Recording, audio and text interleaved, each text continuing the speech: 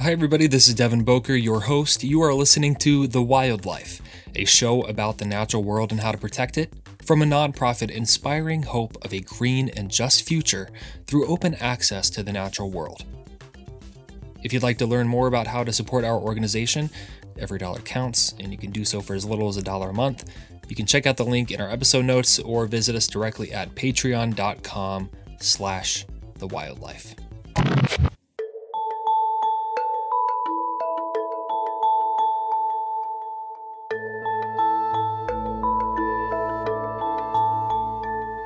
If you listened to our Behind the Sciences segment earlier in the week, which if you didn't, I highly recommend you pause this, go back and do that, or if you're looking at the episode title, you already know what this episode is about and who it is with.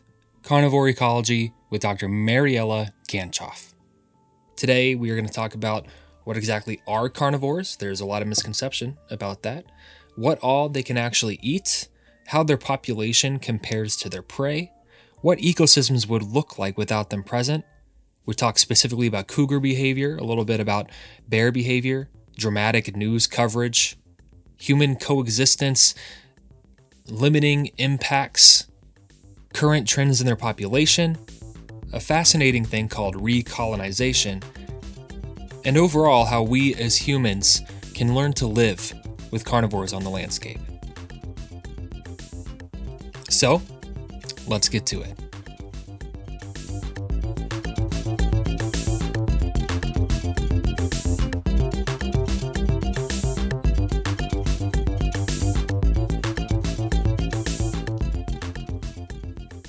But before we can really begin to explore what carnivore ecology is as a field, we need to understand what exactly a carnivore is. Sure. So, when we're looking at mammals are divided in orders, and you have things like primates and rodents and bats. And one of those orders is Carnivora, which is carnivores. And there's a lot of confusion between carnivores and a carnivorous animal. Carnivores are members of order Carnivora, and they all share this evolutionary history, this common ancestor. They have shared characteristics, and one of the defining traits and the most easily to see is the carnassial teeth. These aren't what are commonly referred to as your canine teeth. They're a little farther back.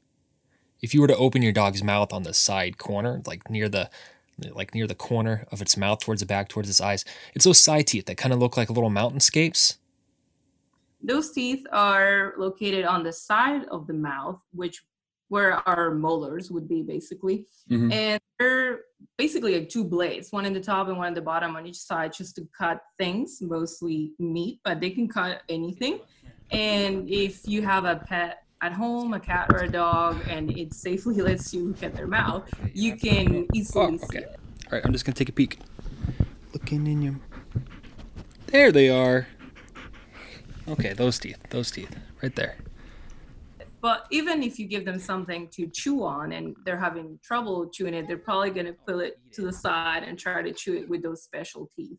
And all members of Carnivora have those teeth in their mouth. But are all members of Carnivora meat eaters? Absolutely not. And in fact, there's only one group, one family that is a strict meat eater, which are the wildcats, the felids.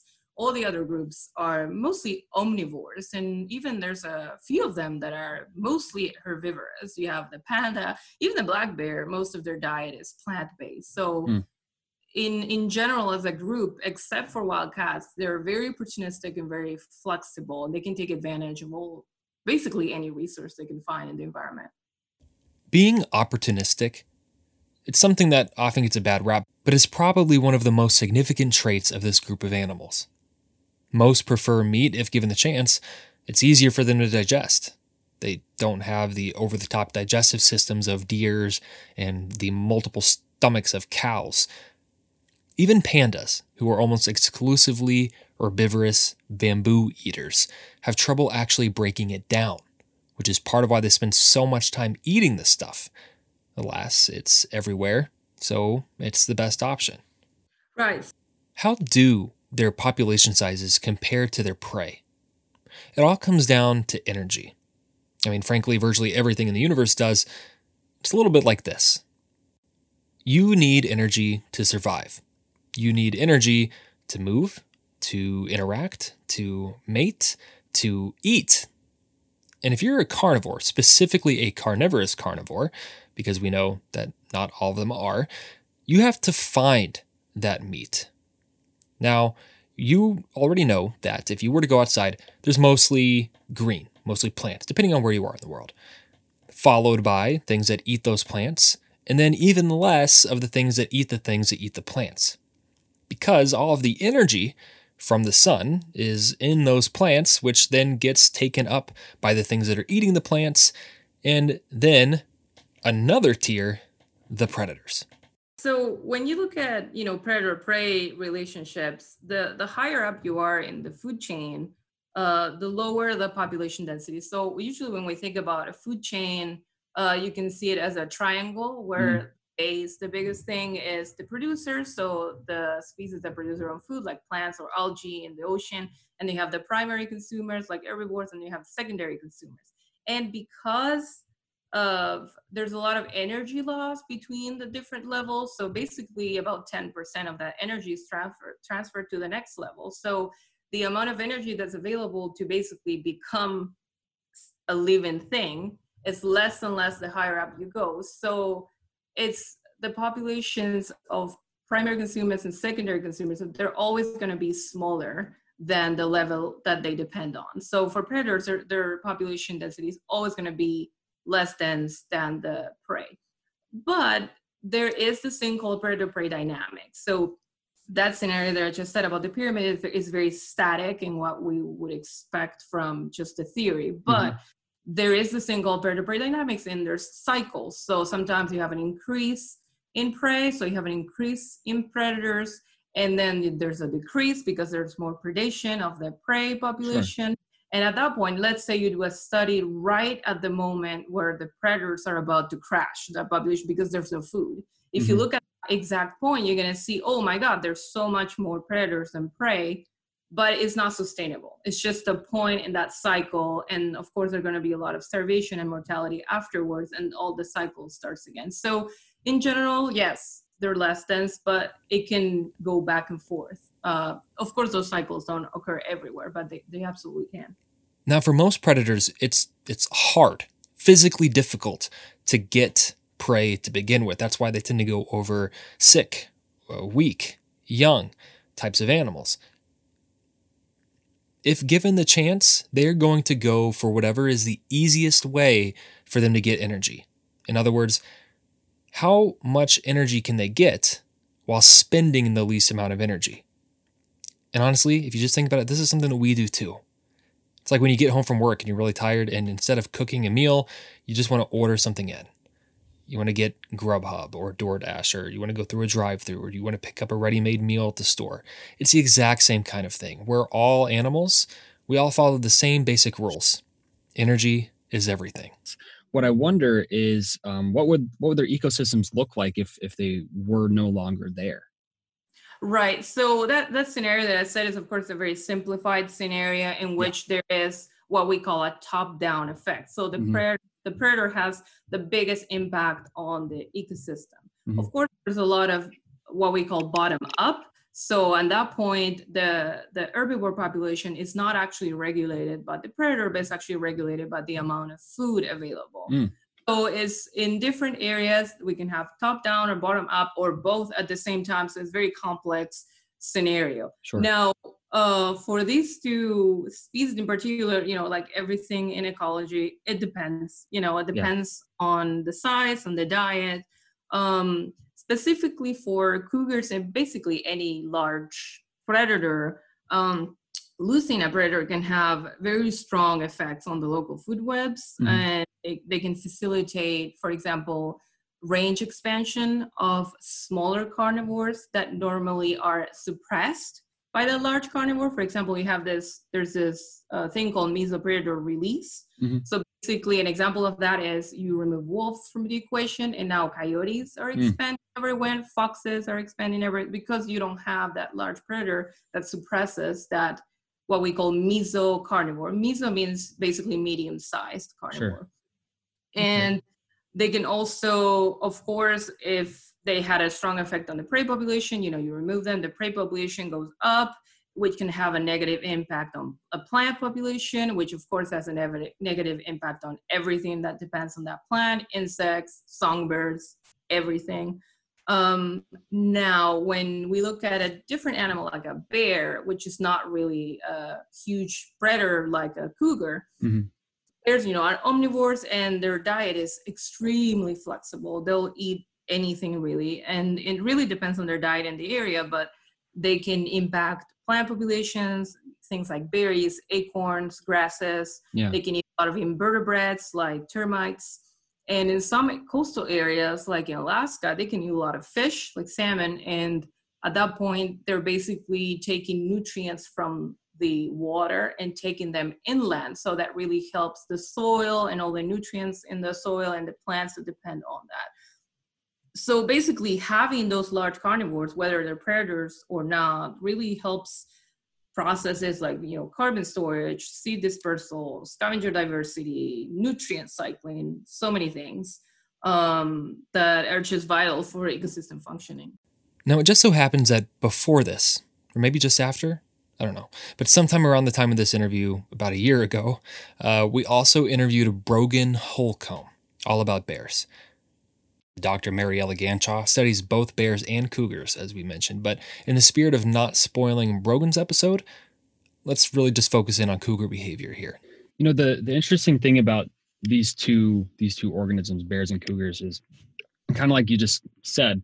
I mean, there's kind of a big contrast. You have this opportunistic omnivore in a way who just, is very flexible and they hibernate. And then you have a cougar, which, I guess I don't know a whole ton about in terms of their basic biology and behavior and what they mostly eat and how often.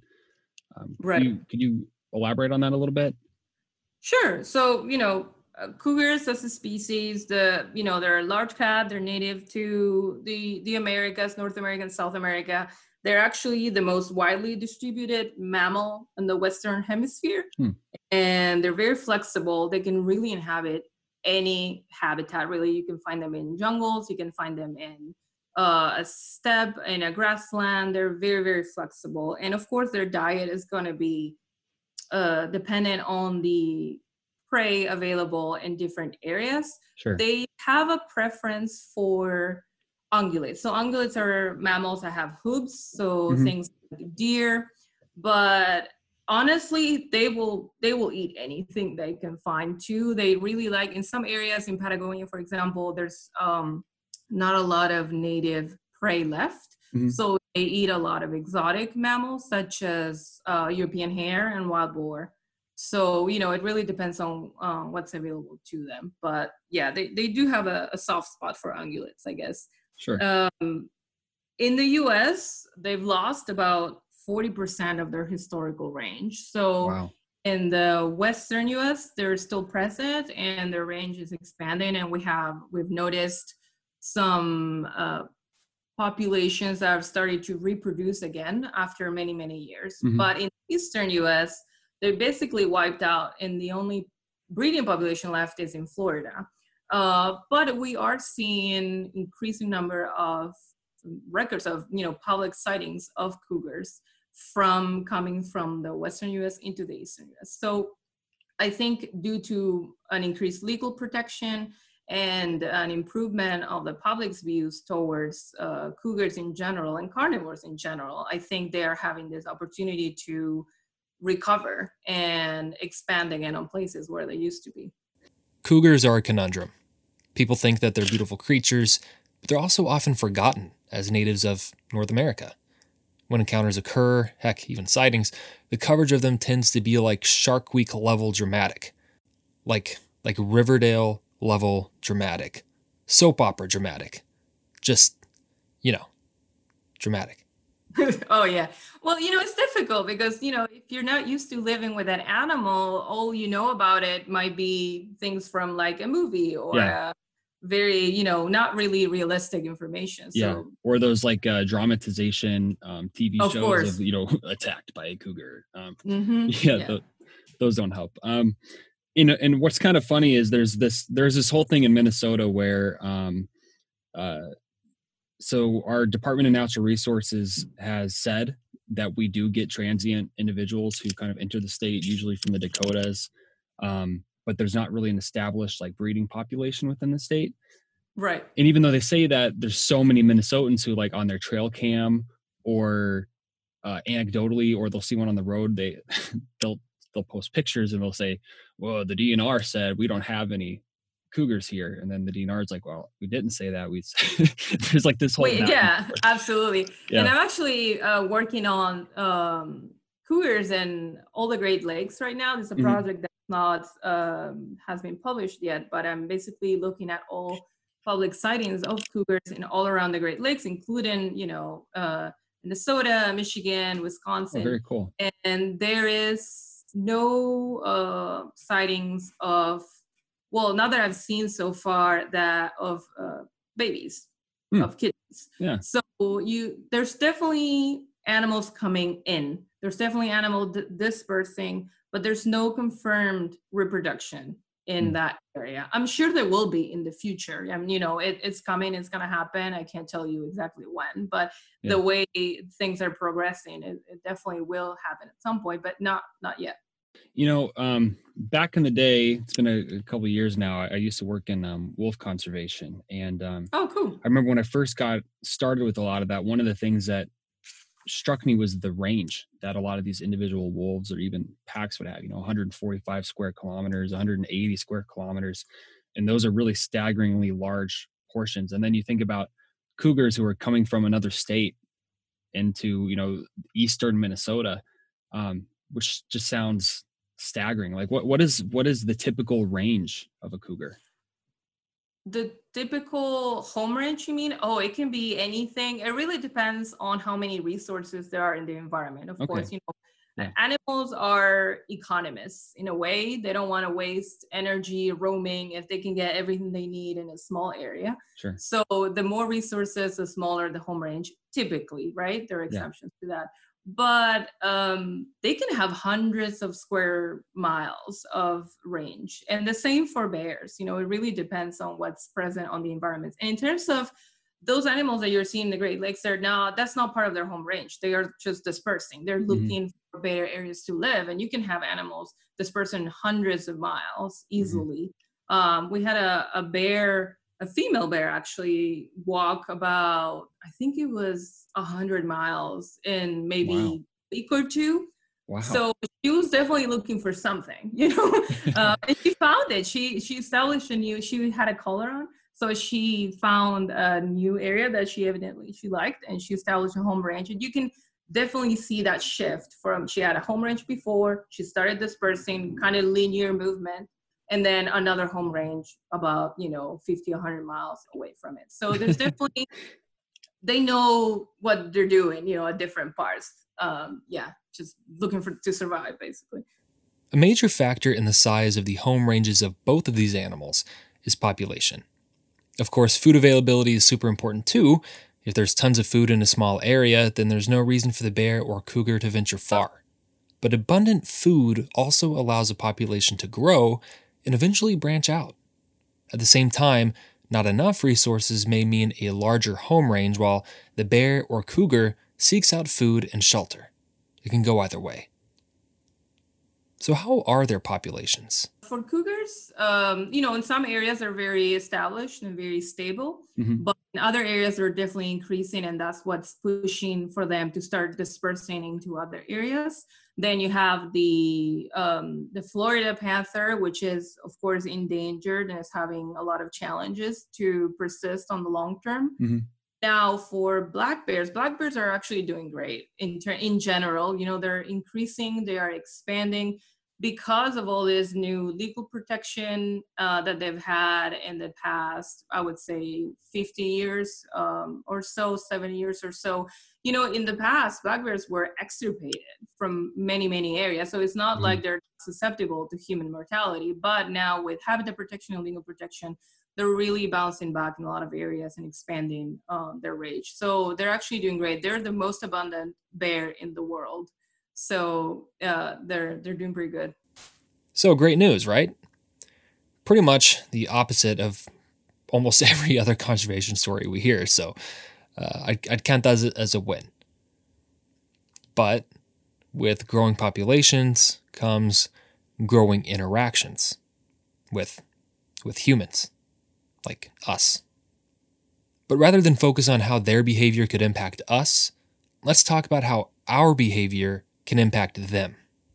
Right. Yeah. And it's definitely a huge component of looking at the recolonization of animals in all this human modified landscapes, because, it's not a protected area where they're not going to be interacting with people. Yeah. They're mostly in areas with humans. So on one hand, people can be a source of food for these animals. That means anything from, garbage to bird feed, pet food, or for cougars, things like cattle, cows and sheep. And in that way, if not managed properly, it can really cause a lot of conflict. In general, people are a source of easy food, so of course they're going to try to get it. And if you don't make it difficult for them, they're going to keep coming back. They're very smart animals. They have a good memory. They're very flexible and adaptable. So if they can get an easy meal, they'll try to get it. Now, on the other hand, humans are a source of mortality for adult bears and cougars. And that means it can be vehicle collisions and can be hunting. So in some areas, the only source of mortality for adults is humans. So they create this fear of or aversion that results in individuals usually avoiding human settlements or roads. So it's actually a very complex dynamic that is this fear of humans, but also humans are a source of resources. Yeah. So it's a very complex dynamic, and it's really not an easy answer anywhere to try to predict what the animals are going to do. Sure. These large carnivores aren't going anywhere, which means that some of us, more than others, are going to have to learn what sharing the landscape with such a creature means. So how do we reduce conflicts and foster tolerance? Yeah, so, and like I said, people, we are sources of food for them. And if we combine that with some habitat laws or prey laws, it does lower the amount of natural resources in an area. So the animals, are just trying to survive and looking for things to eat. And that will result, of course, in interactions and conflict. For black bears in particular, throughout North America, the two biggest sources of conflict are human food sources, in the expansion of, human development, people building houses and stuff closer to wild areas, and cattle. So basically garbage, property damage, livestock depredation. And the thing is, those large mammals, you have cougars and you have bears and even wolves and large mammals in general, they just don't have the ecological clues to figure out that going into a human area is risky sometimes. So basically, these areas have this attractive resource that they want, and they don't realize that it can result in a mortality for them. So they basically act as an ecological trap. That's what an ecological trap is, an area that an animal perceives as having something that's very attractive, but ultimately it results in mortality and something bad for them. So all of these areas that these animals are attracted to, but they result in death, are ecological traps. But, the best thing that the public can do is, especially in areas where they're being recolonized, so they're not used to having this animal around. Of course, it's different when you have people that have been coexisting with a large carnivore for hundreds of years versus when you have a population that is not used to living with a large animal. So they can't really predict what that animal is going to do. So the best thing is just learning about that species, learn about their behavior, and learn about how to prevent conflict, which most of the time it just means reducing those attractants, those things that the animals want and they're easy to get, and preventing conflict before it happens in the areas that are being recolonized is by far, the easiest, cheapest, most effective way to deal with conflict before it happens. And just to people in general, don't be afraid to reach out to your local conservation agency, to your local state biologist. They're usually more than happy to give you information and resources. It's their job, and they can really help you maybe dispel some myths or help you figure out the best way to handle that particular species in that particular area. So, don't be afraid to reach out to them. They're usually very happy to do it. And you mentioned recolonization, which is something that a lot of your work seems focused around. How does that? I have several questions on that. Number one, just how does that work in general? Number two, what's like the socio-political, how, if you're going into an area that hasn't had these organisms in a while and people are not used to them anymore, and you're going to be recolonizing them there. I mean, how does that play out? I mean, are there a lot of public hearings and conversation and input, or is it kind of just you do it and then educate? I'm curious. Well, as like we said, large carnivores are one of the most persecuted groups of animals, and they've suffered massive range contractions in the past. But recently, because not only in North America, but also in Europe and in South America, because of having stronger legal protection and better habitat protection and just education and outreach in general that makes the public more tolerant to them, they're starting to come back naturally now. You can also basically kickstart that project, that process, by reintroducing the animals. So there's different ways of different intensity of involvement in that process. You can basically let it happen naturally, or you can take an animal and just try to form a new population. And that's what happened, for example, in Arkansas with the black bear population. They were reintroduced, and it was very successful. And now there's thousands of black bears in Arkansas. And actually, it was so successful that now black bears are starting to expand into neighboring states, such as Mississippi, Missouri, and Texas.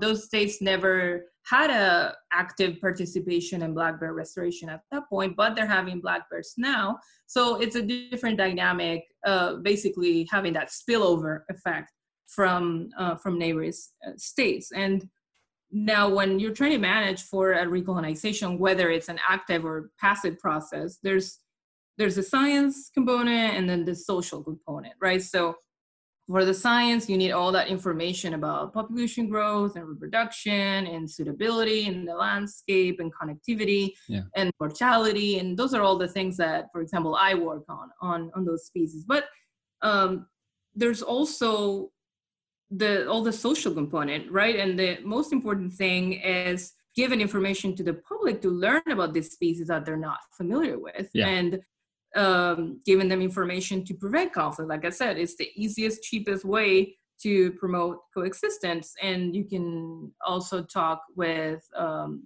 kids, for example, educating this next generation. There's going to be living with these carnivores in the future, trying to connect them with the species and with nature in general. And it can help, get rid of a lot of myths that surround those large animals that a lot of people see as very threatening and very aggressive, when in reality, they're just trying to survive like everyone else. It's very important letting the public know about good science-based information. And also that there are resources available for them, that state agents can help prevent or mitigate conflict. And by targeting outreach and education and management in those areas that we know are going to have conflict in the future. Because, for example, right now, I work a lot with the Missouri Department of Conservation, and the density is pretty low right now. But of course, the population is going to grow over time. So there are areas that are going to have conflict or more conflict in the future. So by targeting those areas now, before it happens, you can really have this proactive approach on trying to minimize it in the future. You spoke to something that I spent a very long time trying to figure out, and I'm just kind of wondering, I guess, what your thoughts are, is that fear, that dislike, that sometimes full-on hate of carnivores. And whether it be bears, wolves, mountain lions, coyotes, I'm not sure what it is. If it's pop culture, if it's old stories, if it's the fact that they eat things in a way that isn't super pretty. I don't know. I can't figure out really why it is that these and not birds of prey or really large fish or whatever it might be aren't looked at in the same way. Well, it's important to realize that, in the past when, humans were not, living in houses and Yeah. stuff, a large carnivore could kill you. Yeah. And they still can right now. It's not super common. I guess it depends on the area that in the world, but it's that fear. We don't like being prey. Yeah. And I guess they remind us that we can be. So it's a very uncomfortable feeling. And in addition to that, they compete with us for food. If you have cattle and they eat your cattle, of course, if you're a small family and they eat your food and then your children don't have food to eat, well, of course, you're going to be mad at that and you're going to try to get rid of that problem. So I think it depends on if you're a small farmer in the middle of nowhere or if you're a city dweller in an apartment. The way you see carnivores are going to change a lot because they're not threatening your livelihood or your safety. And I guess it's easy to talk about coexisting with them when you're actually doing it yourself. But there are ways of doing it, and there are a lot of myths even for people that live with them all the time. There are a lot of myths surrounding them, and specifically about their aggression. Like they're just killing machines out there just to kill everything, and they're just not. That takes a lot of energy. They're not going to try to, humans are not really their main prey. We're not really big and fat and tasty like a deer, or something like that. So it's really not worth trying to come after us. So most of the attacks that happened are, defensive or things like that. So it's it depends on the context, but also there's a lot of myths. And one thing that I found in Argentina, one thing that we found is that educating children helps so much into dispelling myths that are held by the parents, because parents are usually very defensive, adults in general, very defensive about the things that they believe in. But when you have their own kid going to them and be like, you know what, actually, there's this thing and this other thing, they're a lot more open into receiving that information and changing their beliefs. So, I think there are ways of reaching those people without trying to sound like, oh, you have to think what I want you to think. It's just trying to be like, no, it's going to make your life better by not thinking these things that are not actually true. Yeah. That reminds me, about a month or so ago, we did an episode on snow leopards, and we talked to Dr. Kusub Sharma with Snow Leopard Trust. And he had talked about kind of very much the same thing, how frequently, and it's just funny because it's, in Asia and not like here in the United States or something, it's so similar, that is kind of how it plays out. It's almost a battle of urban versus rural when it comes to the perception of carnivores. And it's like, well, you can't do that. They're not a threat, while you're in a city and you don't experience any of that. And then the rural part and their approach to it is just really interesting, how so much of it is centered around those rural communities. And like they even have an insurance program that people can pay into so that if they do lose livestock to a snow leopard, it's covered. And so then they're not as likely to want to go after the snow leopard because things are taken care of. And it's just a very interesting approach that rather than it being like the city or legislative, you people in rural areas have to do what we're telling you to do because it's morally right. It's instead looking at the wisdom and the knowledge of the people locally in these rural communities and saying, this land, how you need to live. What can we do to foster some coexistence? Yeah. I think in the end, it's just trying to shift. So what those people are trying to make a living, right? So I think in the end, it comes down to how can the presence of that carnivore in that lifestyle benefit them. So in a lot of areas, sometimes there is no benefit, and it's about basically compensating that person for losses that they're having from having to coexist with that carnivore. But in other areas, you have areas like Brazil where you have so much tourism for things like jaguars and stuff. So in those areas, they're a source of tourism and a source of economic growth. So it's just trying to shift that view of, okay, we want these carnivores in this landscape because they're giving everyone, money to live and to grow and, persevere. So it's just trying to shift what those animals cause in those people that have to coexist with them very directly. Yeah. You mentioned something that is earlier, you mentioned Jurassic Park, and that's one of the things that I always think about more recently when watching Jurassic Park is like, why is it that every carnivorous dinosaur or every predatory dinosaur just constantly, like in the movies, just like constantly killing things? Like not, I know that possibly. There's just no way. It's just people need to realize that animals don't have unlimited sources of energy. Yeah.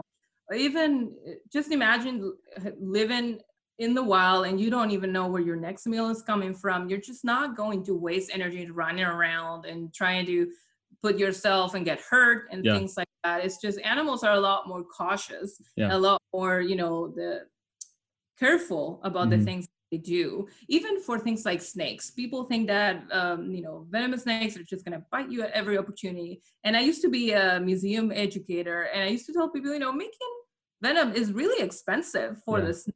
It's just not going to waste it on something unless it feels absolutely threatened that you're going to kill them. So then of course they're going to try to defend themselves, but you're not food for them. So why would they even waste that on you when they can just save it and use it for something that they can eat? Yeah. So, it's just trying to shift that perspective that they're relentless killing machines, so that, they're just an animal like any other, just trying to survive. So how do you, in this recolonization effort, how do you measure progress, and what does the process look like? Right. So what is progress, right? So again, there's the science aspect and the social aspect. For the science aspect, I guess it's measuring range expansion. And there's basically two ways of doing it: the expensive way and the cheap way. The expensive way is to go out and do surveys, every year in different areas, but that is very expensive, very time consuming. So most of the states that I've worked with so far rely on public sightings, public reports. So, they really encourage people that every time they see an animal of interest, cougar, puma, or whatever, to submit it to the local state agency. And, if they're evaluated by stuff, sometimes they're not reliable, and sometimes they are. You'd be surprised what people report as cougars or bears, and what they actually are. And he can be anything. It could be like a raccoon, it could be a big dog. So it's important to evaluate those sightings to make sure that they're accurate. And then you can see that range expansion over time and how they increase over time, and they move north or east or whatever direction in that area. Now, another thing is reproduction. Like we said, like for pumas in Great Lakes, there's no documented reproduction right now. So that would be another measure of progress, starting to see babies basically all around that area. It would mean that they've found a place that they can stay in, a place that is safe and good enough for them to start reproducing. That would definitely bring it to the next step. Okay, they are establishing themselves here. And of course, one baby is not enough, right? You have to see consistent reproduction in an area to be like, okay, this is a good area for them. And you're going to have starting to get new animals from this place instead of getting animals that are dispersing from far away. They are local. So they're, of course, they're going to start, it's like a new, source for that growing population. Yeah. As always, before we end these kinds of conversations, we want to end on a note of conservation, like need to knows, highlights, important things to know moving forward. What if given the opportunity, which I guess is this opportunity, would our guest like the world to know about their field, about their subject animal before we part ways? Here's what she had to say. Sure. So I think the main point is that, there's no one size fits all solution for conservation. And something that I've realized in the past few years is that in many areas, mostly in the Eastern US and around the world, private landowners are going to play a key role in the persistence, not only of large carnivores, but a lot of, mammals, animals, and plants in general. We are increasingly realizing the, incredible value of community-based science and, giving people the information and the power to protect and manage their own local resources. And this being this strong I want to say like paradigm shift, in that we need to get rid of this binary view of it's either a pristine wilderness or it's a human area. You know, there's this black and white thing, or this is where the animals belong, this is where the humans belong. There's a very, you know, outdated view of the planet that it doesn't work. You know, animals, it's very difficult for them to live on islands of habitat surrounded by urban areas or suburban areas or agriculture. It's just very difficult for them to disperse and to move. And that's why corridor ecology and landscape ecology is so important, trying to maintain that connectivity and that genetic flow between them.